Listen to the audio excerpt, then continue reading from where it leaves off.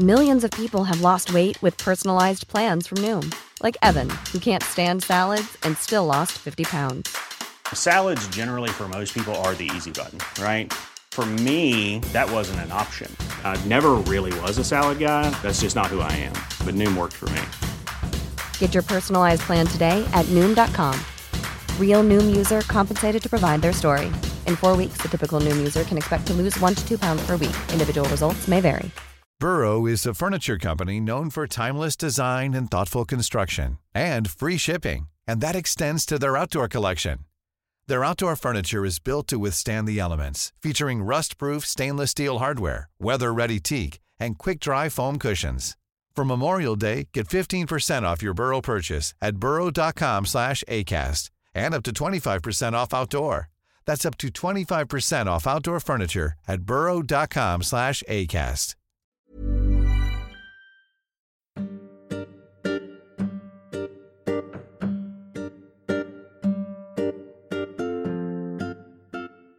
Hello and welcome to episode 101 of the Progressive Britain podcast. This is the podcast that believes that 2 plus 2 does indeed make 4. I am your host for today's show, Stefan Rolnick. And it's very fitting that we chose episode 101 to cover a topic that underpins the basis of Room 101 in George Orwell's 1984. How do you make someone believe that 2 plus 2 doesn't make 4? I'm really excited about our guest for this episode. I'm a huge fan of his work. I've read both of his books, and I think he's been well ahead of the curve when it comes to the dangerous new world of online disinformation. Peter Pomerantsev's parents arrived in London as political refugees from the Soviet Union after facing persecution for their distribution of banned literature. They devoted their life in the UK to radio broadcast, working at the BBC, an organisation that liberated them in its commitment to impartiality and pursuit of objective truth. But today, Peter's seeing the very thing that liberated his parents and would one day liberate the Soviet Union, freedom of information flow, destroy any notions that we had of objective truth. Peter used to be a TV producer in Russia after the fall of the Soviet Union, and it was here that he wrote his first book, Nothing is True and Everything is Possible, as he began to notice that post-Soviet Russia lacked any sense of a new identity and that cynical PR men and post-truth politicians were rushing in to fill that void. After writing that book, he returned to the UK in search of a respite, but only a few years later, he started to realise that the post-truth politics that he thought he'd left behind in Russia were taking hold here in the UK as well as across the world. In his latest book, This Is Not Propaganda, Peter speaks to online pro-democracy activists across the world on the front lines of this information war. In this new war of freedom versus tyranny, the strategy is not to prevent freedom by suppressing information flow, but by overloading us with so much conflicting information that we don't know who to trust. Peter talks to me about his family's personal story. We discuss whether the age of information has sent democracy into a death spiral, and we talk about what, if anything, can help us get back out. It's a heavy episode, but Room 101 is about confronting those things that we fear the most.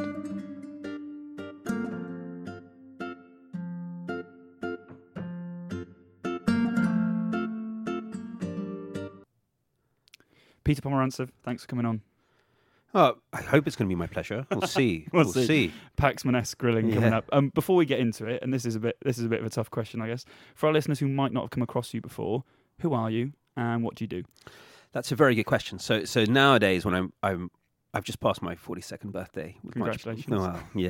All downhill. But nowadays, I'm kind of semi-respectable. I run a little think tank at the London School of Economics. When I say little, I mean really little. I mean more an initiative than a think tank that analyses new forms of disinformation campaigns, media manipulation, especially online, in the 21st century, how it's changed from the 20th century.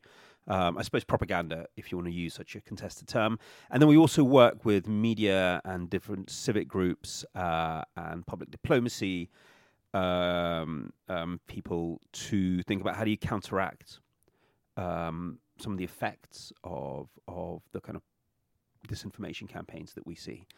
In a previous life, I was a television producer. I worked in Russia for a long time, and when I'm not doing university stuff, I'm running books nowadays. So I've just finished my second book, just came out, called This Is Not Propaganda: Adventures in the War Against Reality. And it has a unicorn on the cover, which might be the best thing about it.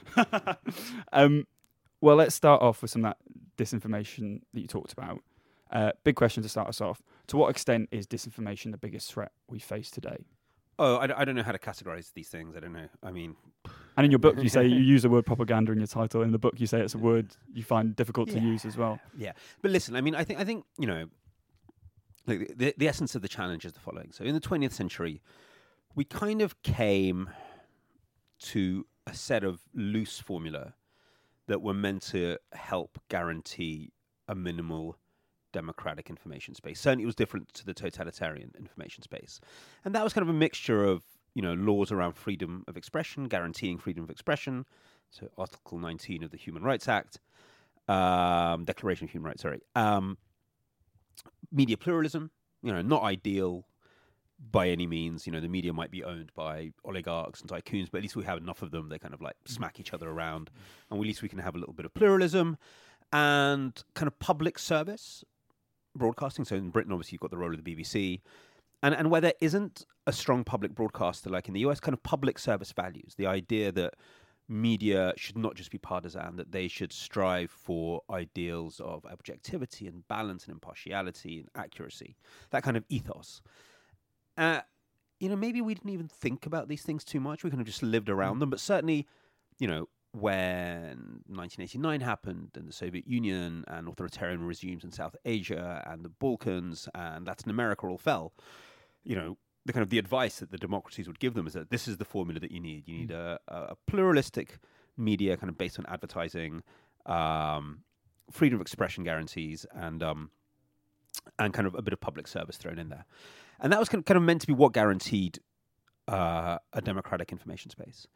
And now all those kind of assumptions and formula and principles and metaphors really that inform them have been blown asunder. And that's really the essence of the crisis that we're in. You know, simple things like, you know, that we live in a marketplace of ideas, which was kind of an assumption that we all lived in, that more information would eventually mean the best information won out. That doesn't seem true anymore in an age of you know, internet-fueled disinformation. You know, that pluralism leads to better debate doesn't seem so true in an era of hyperpartisanship and polarization. And, you know, even this idea that I think is axiomatic to all journalists, that we can speak truth to power, that by finding the bit of evidence, we will shame and embarrass the president into behaving, that's been blown away. I think that's maybe the toughest one for us to kind of deal with, because, you know, you can get all the evidence you want about Trump or Johnson and the rest, and they don't care. Yeah, and I think there was a horrible moment at some point in the last few years where Republicans in the United States realised if they just destroyed that part of themselves that felt shame, that actually that became a superpower. The question of shame is fascinating. I mean, someone has to write a great kind of philosophical book about why shame has disappeared in our politics. Yeah. It's not new for politicians to lie, but you could embarrass them when you caught them. I mean, Profumo, you know, resigning because of a sex scandal or something. And now it's disappeared. It's very, very interesting why. And there's many ways sort of to get into that question.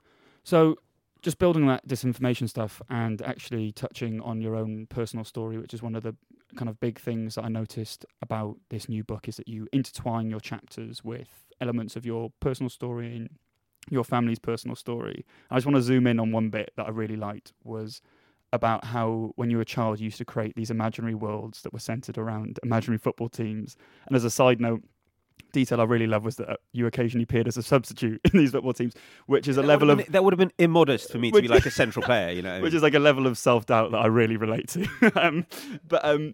So now you spend a lot of time writing about the dangers of these kind of alternative universes and these fake universes. But is there something about creating a world from nothing that you actually find quite thrilling? So firstly, I mean, when I was a child, I was like talking about me when I was 6 or 7, and there's in the book I talk about kind of my first fact check when a teacher kind of pulled me up on this, because I started talking about it in school about this imaginary universe. Yeah, as if it's real. And she's like, "Well, are you reading it?" I'm like, "No, what do you mean, really?" It was when you were going to go to Argentina. I was like, there was the next one going to Uruguay. I mean, like, I was quite a specific child for many reasons, but that realization I think all of us have as children, that, there's a reality, And there's a fantasy world and a reality world, and if you want to function in this world, you've got to abide by the rules. And most of us do this as children. And psychoanalysts talk about this a lot, like recognizing the reality principle, which nobody wants to do because at some level it means recognizing your mortality. Yeah. And I think the pleasure that people derive from Trump and Putin and Johnson and many, many others of this new breed of politicians who kind of revel in the fact they don't care about the facts. I think we underestimate the pleasure of that, because that's kind of a way of saying, sticking a middle finger up to reality. There's something kind of rebellious and punkish and deeply childish about it as well, saying my fantasy world is bigger than the sad factuality around me. Does it potentially also come from a place of despair? I think definitely. Look, it's no accident that none of these leaders can offer an idea of the future. If they were saying, look, this is the real future we're going to achieve, this is where we're going, this is how we're going to get there, and here's the evidence that we're going to get there, that's a different kind of discussion. They're all nostalgists. I mean, that's, I think, again, maybe linked to childhood in some way, but they're all nostalgists. They have no sense of where we're going because they can't think, I suppose, at a basic level, they're struggling with a socioeconomic program that means something. But I think it goes deeper than just sort of money. I think it's kind of, as a society, we've run out of stories about progress that we can tell. That doesn't mean they won't reappear, but I think we've run out of those stories. So even if times are tough, as long as society feels that it's going somewhere, there's this bigger story there, then you can kind of lock people into a serious discussion about evidence and facts and how you're going to get to this future. And I just want to focus on the past for just a second longer, but I want to focus on your past because you were son of Soviet dissidents, a first generation immigrant. I always forget how the generations work. And I think there's something you talk about in the book about identity. And I always think, and this is something I've experienced, I think a lot of people who have immigrant heritage tend to experience as well, that the kind of more mixed or confused your identity feels, the more you develop an obsession or a kind of fascination with it. To what extent was this book and the stories you told in the book and the work that surrounds the book a kind of attempt to make sense of that story and that path that your parents took as dissidents from the Soviet Union to the United Kingdom or to the Western liberal world? So I think there's a couple of things. So the book is not a memoir in the sense that, I'm trying to tell my family story, my own story. I mean, the reason my family's there is to be sort of a small example of the argument that I'm making, which is that the things they fought for as Soviet dissidents in the 20th century, freedom of expression. I mean, they were arrested for, handing out copies of Nabokov and Solzhenitsyn. The battle against censorship, the battle for democratic ideals as something worth sacrificing yourself for. Both those stories and those ideas have been deeply undermined.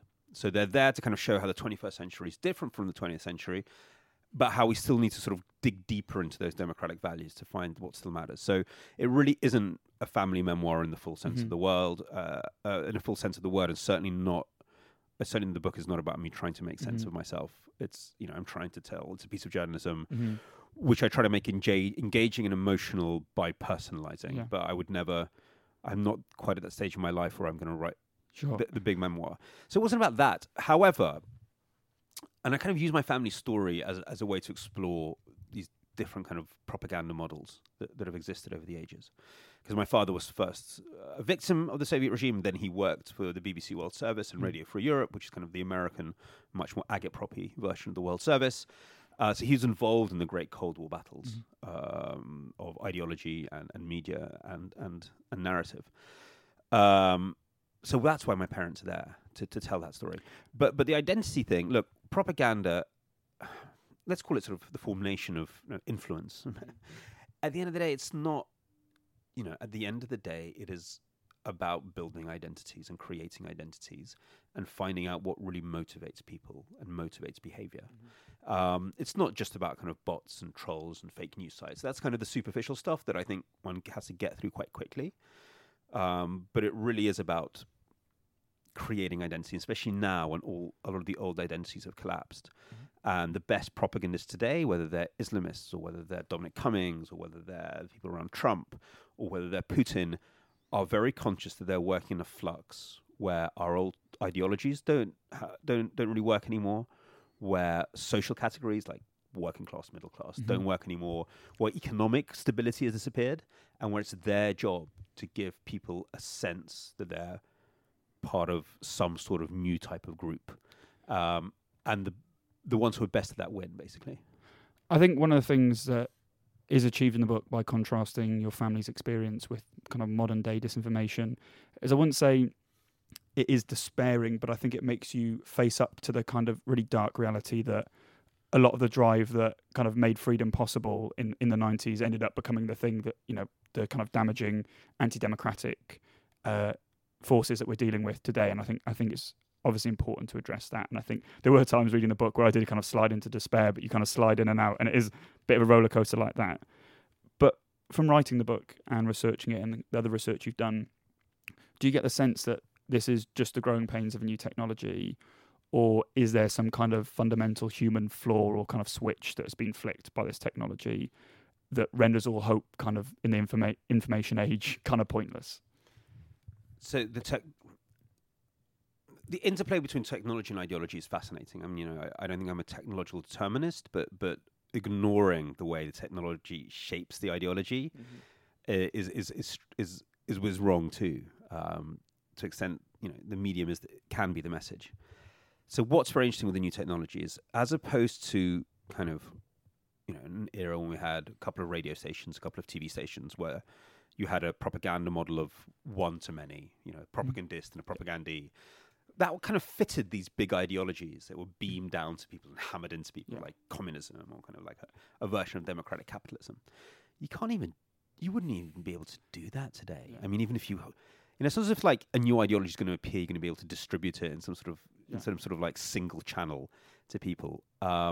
Instead, you have to do the opposite. You have to kind of climb into people's little social media groups, climb into their little echo chambers, which is a bad metaphor, but let's use it, and kind of manipulate them from within. And what the technology gives a propagandist is to kind of fit their political aims around someone's personal psychology.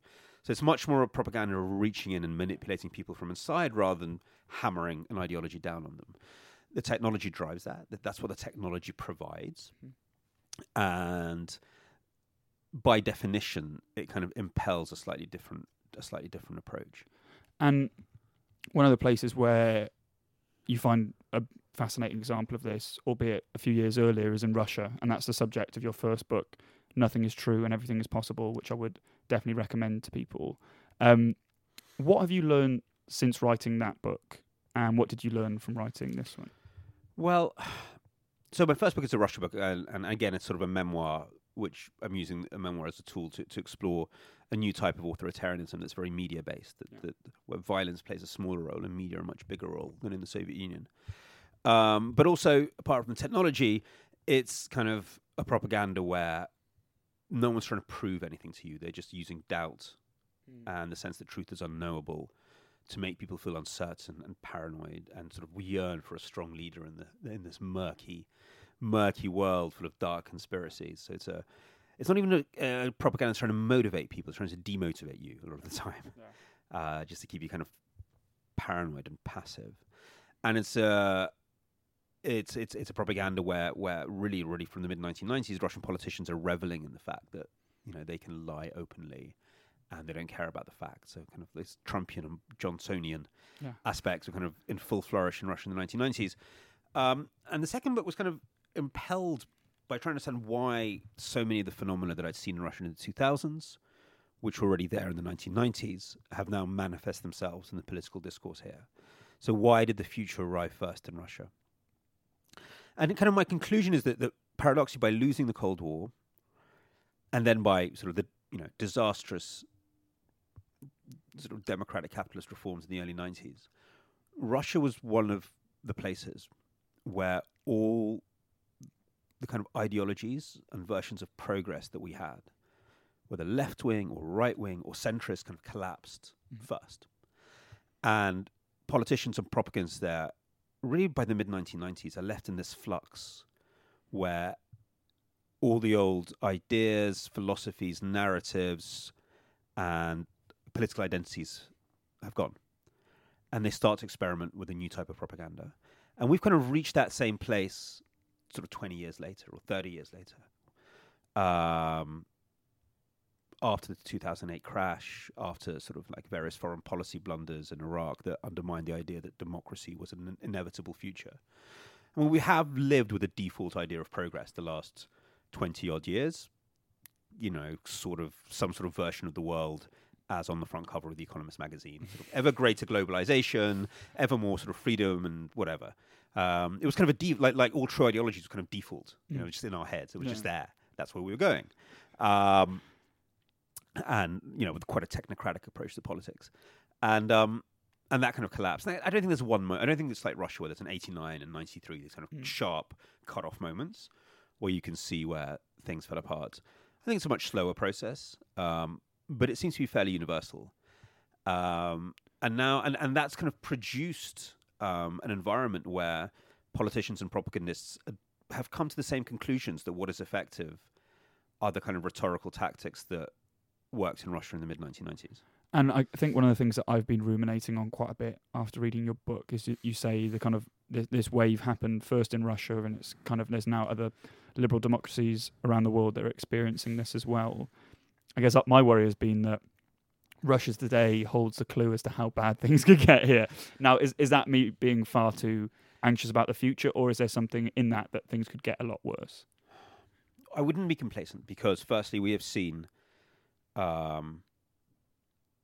countries that were meant to have become democracies, Hungary, now Poland, who would have meant to make the transition from authoritarian to communist, from authoritarian to democratic, now undermined, even though on paper they're still democracies. Now, one of the geniuses of the Putin system in the early 2000s was there kind of were elections in Russia. There kind of was the appearance of plural media, but the Kremlin learned to manipulate all of those to make them kind of nonsensical.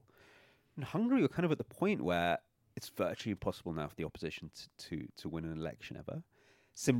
Even though there seems to be plural media, you get there's lots of newspapers, lots of TV channels, but the financial incentives are so strong to obey Orban that they're not, you know, they may as well be a sort of one TV station. So you've got a generation of leaders in what were meant to be safe democracies, because they're in the EU. They were in a regulatory framework where democracy was meant to be guaranteed. That's been undermined from inside. Having said that, I think even though the political, cultural permafrost can be in a similar state in different places, it still manifests itself in very different ways. I mean, look, propaganda is a lot like art. It's like a really bad version of art. Propaganda is the worst, lowest, dirtiest form of art. And just as you had sort of modernism in the 1920s flourish in Germany and Russia and America, it was still different, you know, and it was still existing in a different context and in a different market.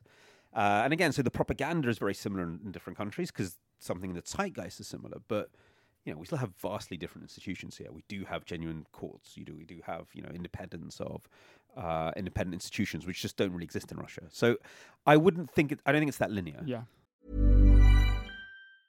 Mother's Day is around the corner. Find the perfect gift for the mom in your life with a stunning piece of jewelry from Blue Nile. From timeless pearls to dazzling gemstones, Blue Nile has something she'll adore. Need it fast? Most items can ship overnight. Plus, enjoy guaranteed free shipping and returns. Don't miss our special Mother's Day deals. Save big on the season's most beautiful trends. For a limited time, get up to 50% off by going to BlueNile.com.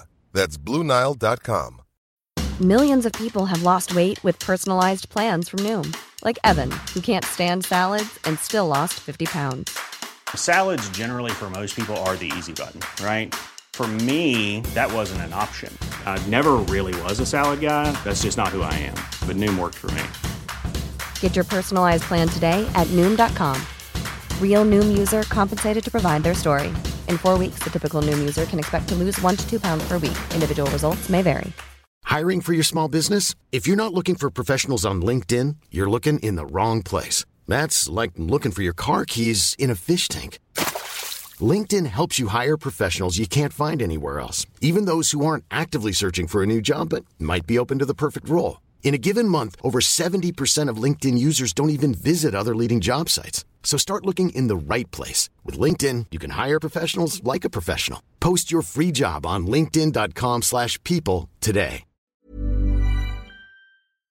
And I'm going to stray into territory here that I definitely shouldn't, because I know there'll be philosophy geeks here who won't like my use of these terminologies. But talking about Russia as a place that kind of considers the idea of truth, or the cultural idea that took hold in the 90s, that the idea of truth is this kind of laughable thing that we can make fun of.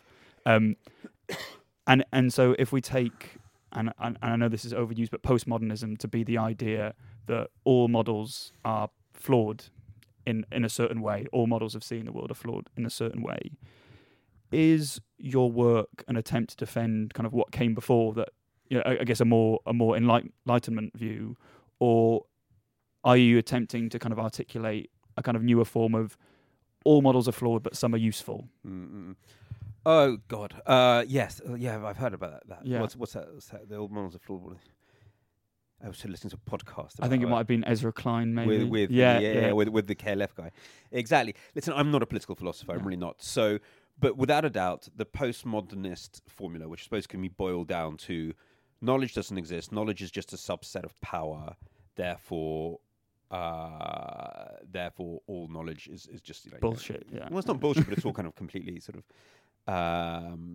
It's not there. Yeah. It's all just a subset of some sort of power model. That's clearly been hacked by very cynical regimes. So the Kremlin loved its kind of like bits of Baudrillard. The Chinese now quote Foucault, for I think arguing why there should be no universal human rights.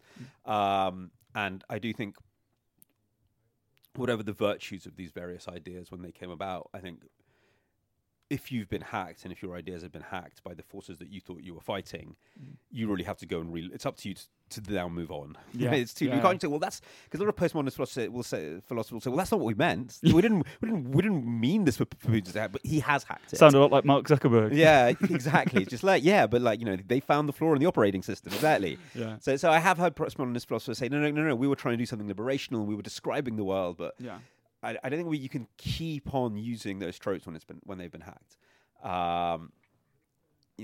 So that's definitely happened. But look, in the kind of, I only look at one little thing, which is propaganda and information, and the much maligned term, the public sphere.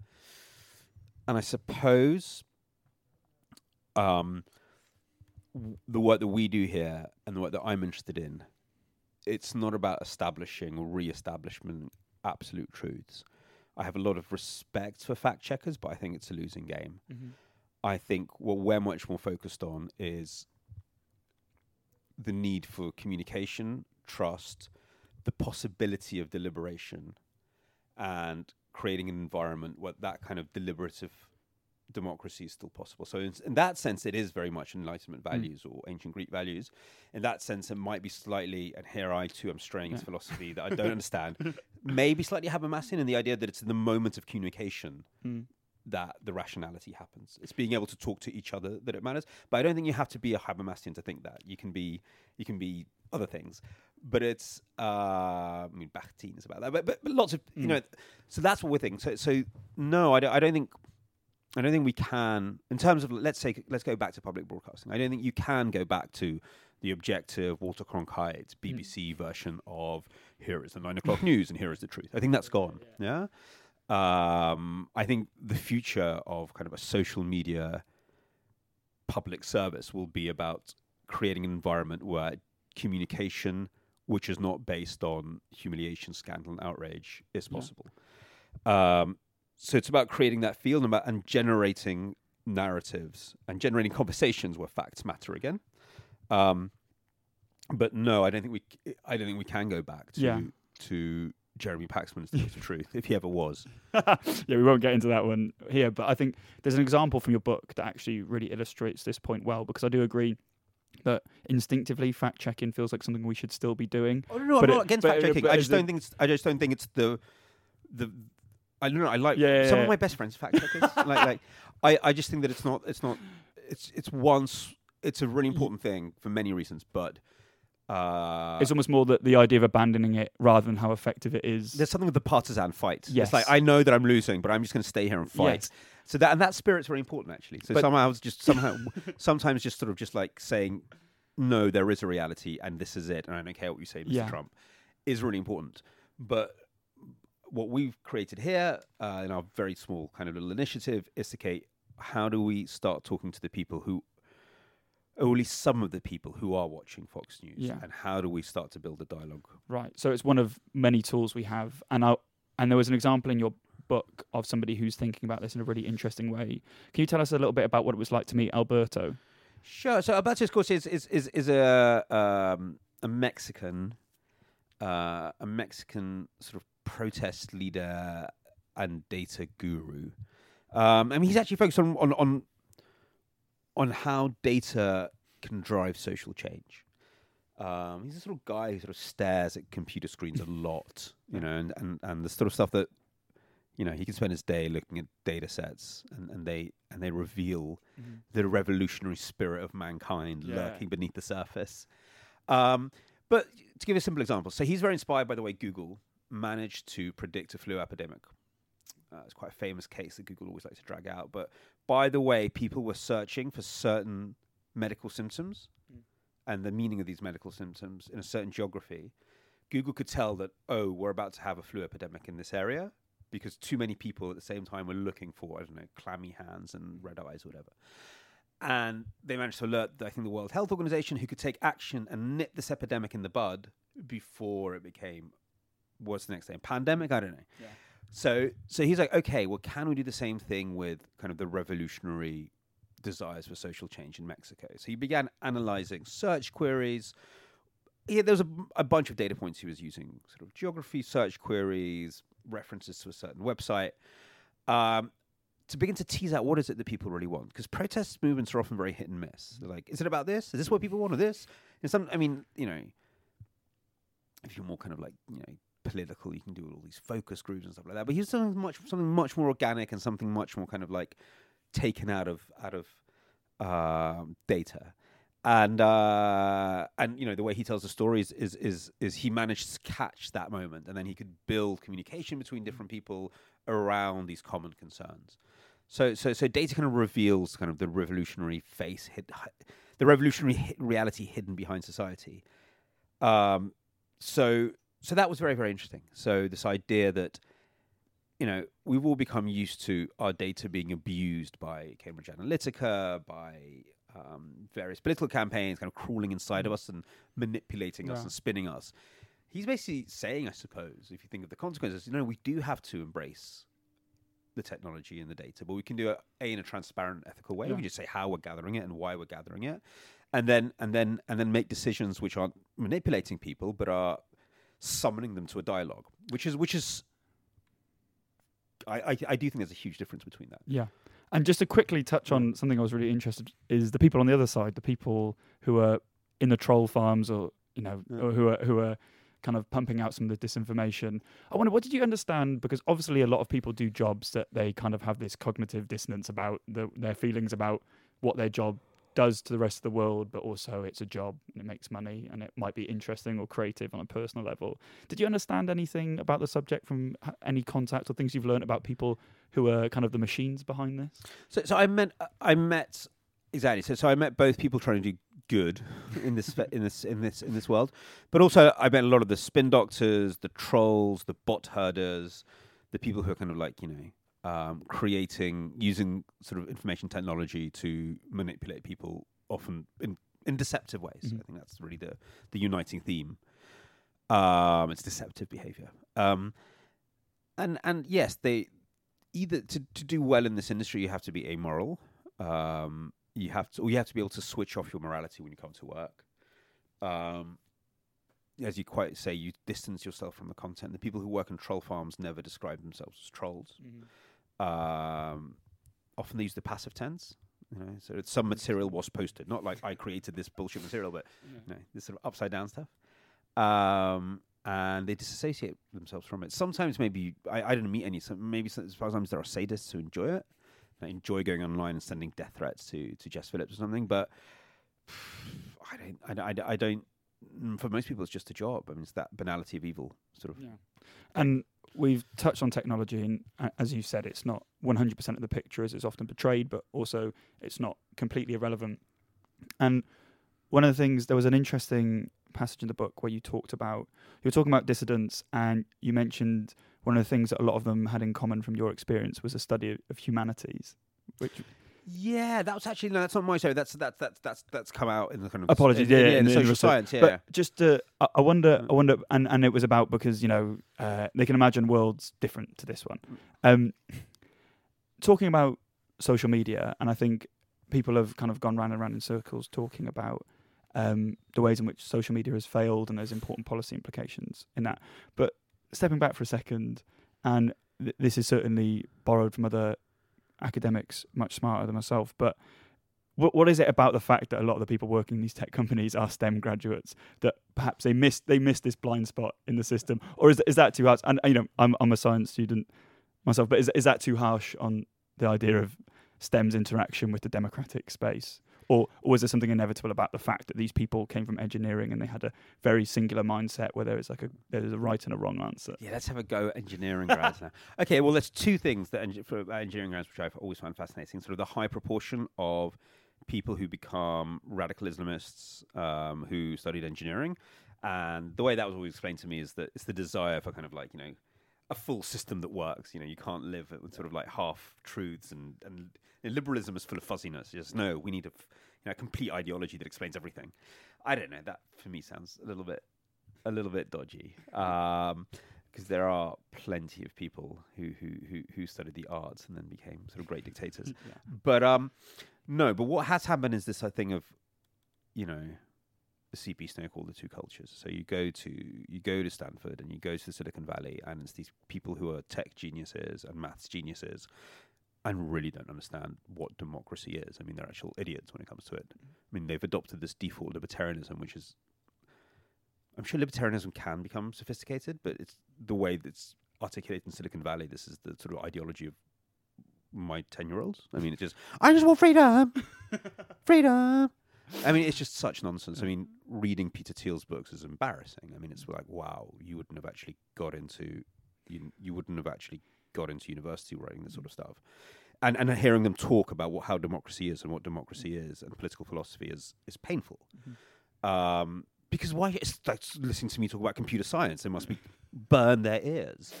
And you did have, without a doubt, these kind of tech geniuses create this stuff and really not understanding the consequences of what the hell they were talking about.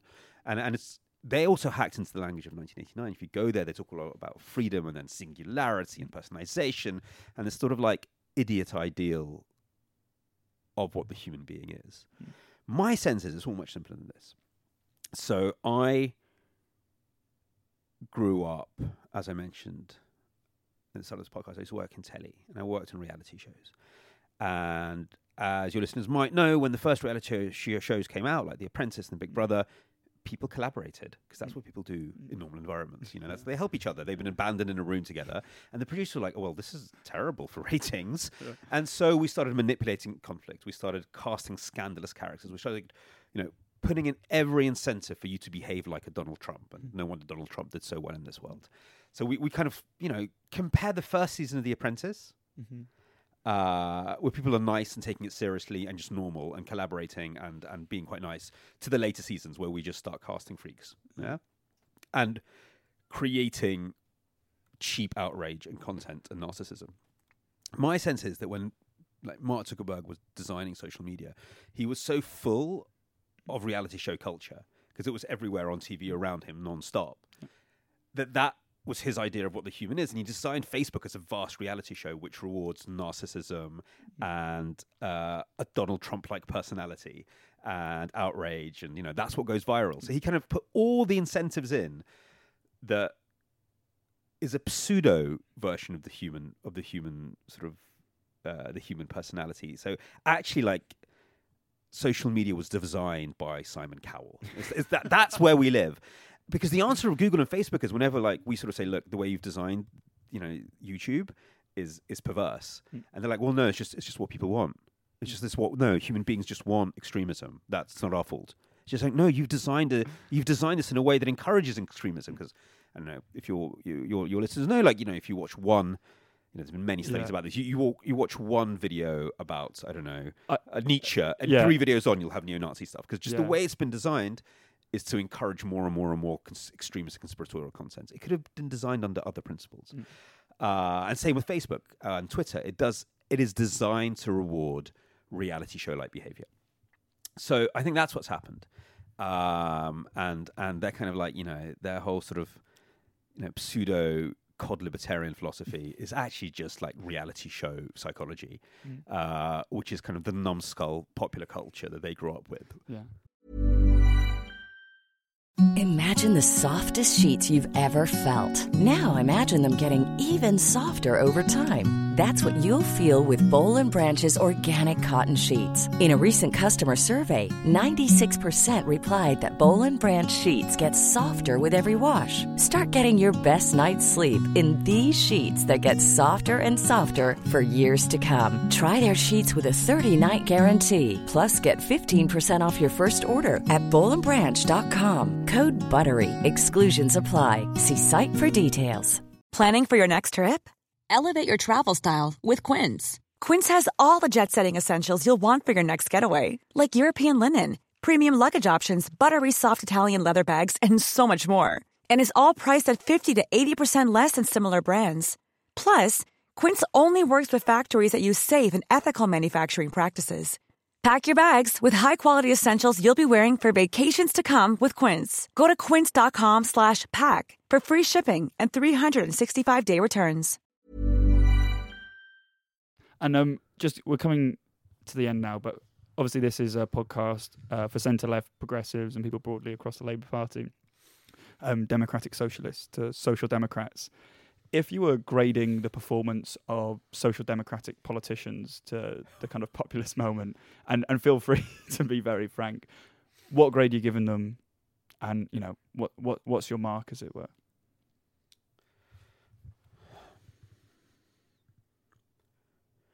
It's funny. I mean, obviously, social democratic parties have done badly everywhere. Maybe because they were in power too long. Maybe because they lost touch of their own roots. Whatever. It could be lots of reasons for it. But if you actually listen to what a lot of the populists are saying, I mean, they've adapted populism as a strategy, yeah? In the sense that, because they feel the old definitions of left and right don't really hold anymore, so you have to sort of create groupings of the people. You have to sort of like create the people for every election. But if you actually listen to what a lot of them are preaching, social democracy. I mean, that's what they're saying. They're saying we just need a bit more state, kind of going to keep capitalism, basically. We need a bit of a mix. If you actually listen to the output of their policies, it's different types of social democracy. Some is kind of a bit more social, some is a bit more democracy. I think we're all social democrats. I think social democracy's complete and utter victory has kind of meant that as a party, like, we're all social democrats now. Maybe it didn't satisfy something else. Maybe it didn't satisfy notions of belonging and all these kind of other needs that we have. I think social democracy's demise is down to its utter victory. So if populism as a strategy is potentially a strategic good, do you consider it to be morally dangerous?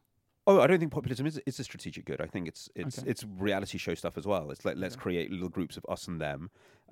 Let's stoke cheap emotions.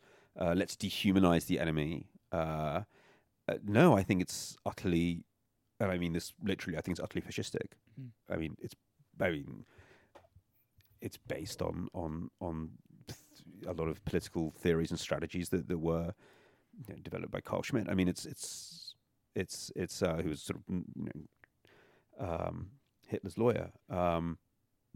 I think it's very dangerous and inherently destructive. And to try and no. I think it's effective, but it's effective for horrible reasons. Yeah, and short term effective. I think by the one we have now is short term, simply because the nature of politics is very liquid and short term. I don't think it needs. 1930s populism was quite solid. Yeah, but I think everything is liquid and unsteady now. Yeah. Well, to try and perhaps foolishly to wrap this up, to paraphrase a line from your book, does this have a sad, happy, or indeed any ending? And are we heading towards a future, as some have said, with regards to countries like China, where we're individually free, but collectively we're in chains?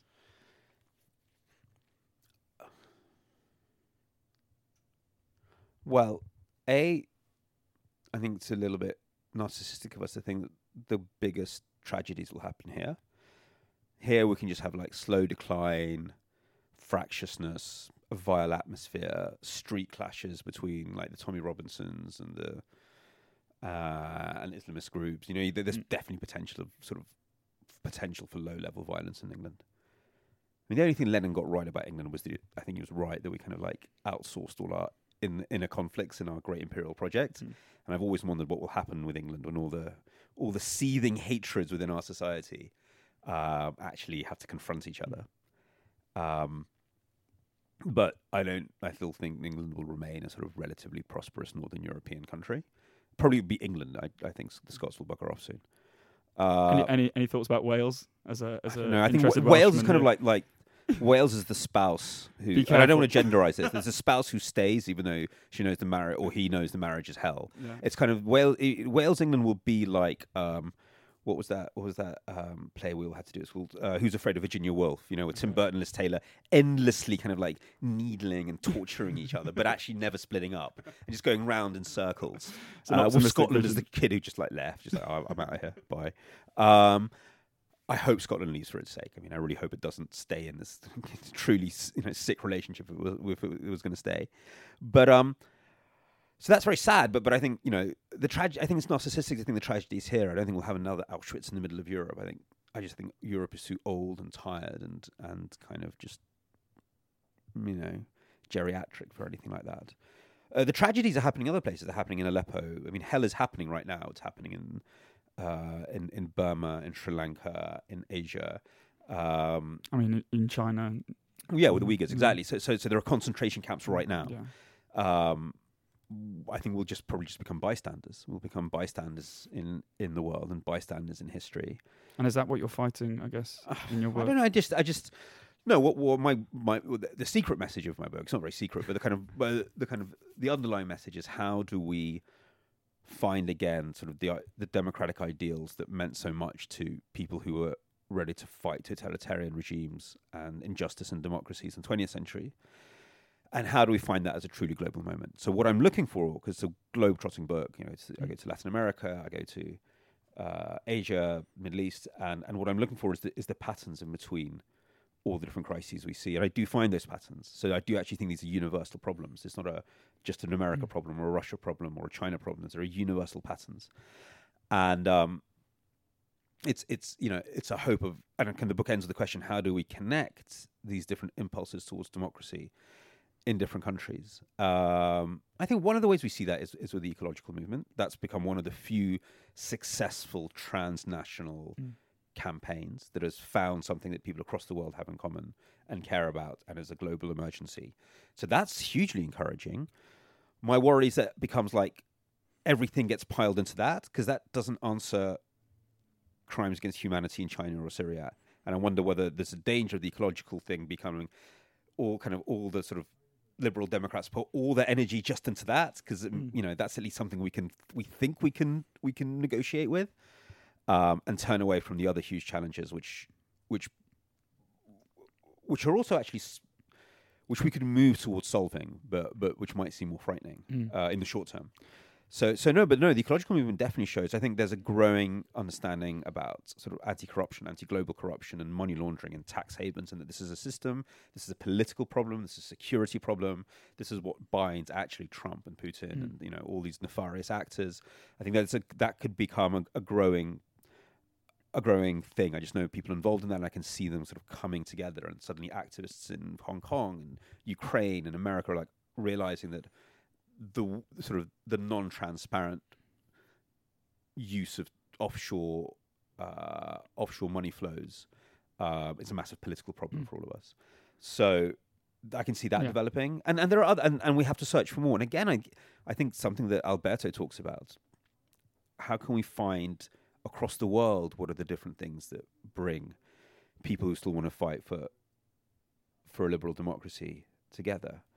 But without a doubt, we're losing. I mean, obviously. Well, I mean, like in the book, there's a slightly exhausting but interesting mixture of hope and despair there. But if people want to read more about it, they will indeed have to buy the book. You also get a unicorn on the cover, and like, it makes a really nice gift. Really pushing that unicorn. Well, it's been going in a lot of windows, and I asked like it was in the window foils and other places, and I was like, why'd you put it in the window? Because it's a big deal for writers to get their book like stand in the window. And they're like, oh, it's just a really nice cover. I'm like, is it because of the book? They're like, no, it's got a unicorn. Like, we love it. Well, there's some advice for writers and publishers. But Peter, thanks so much. Care about the jacket. The jacket is really important.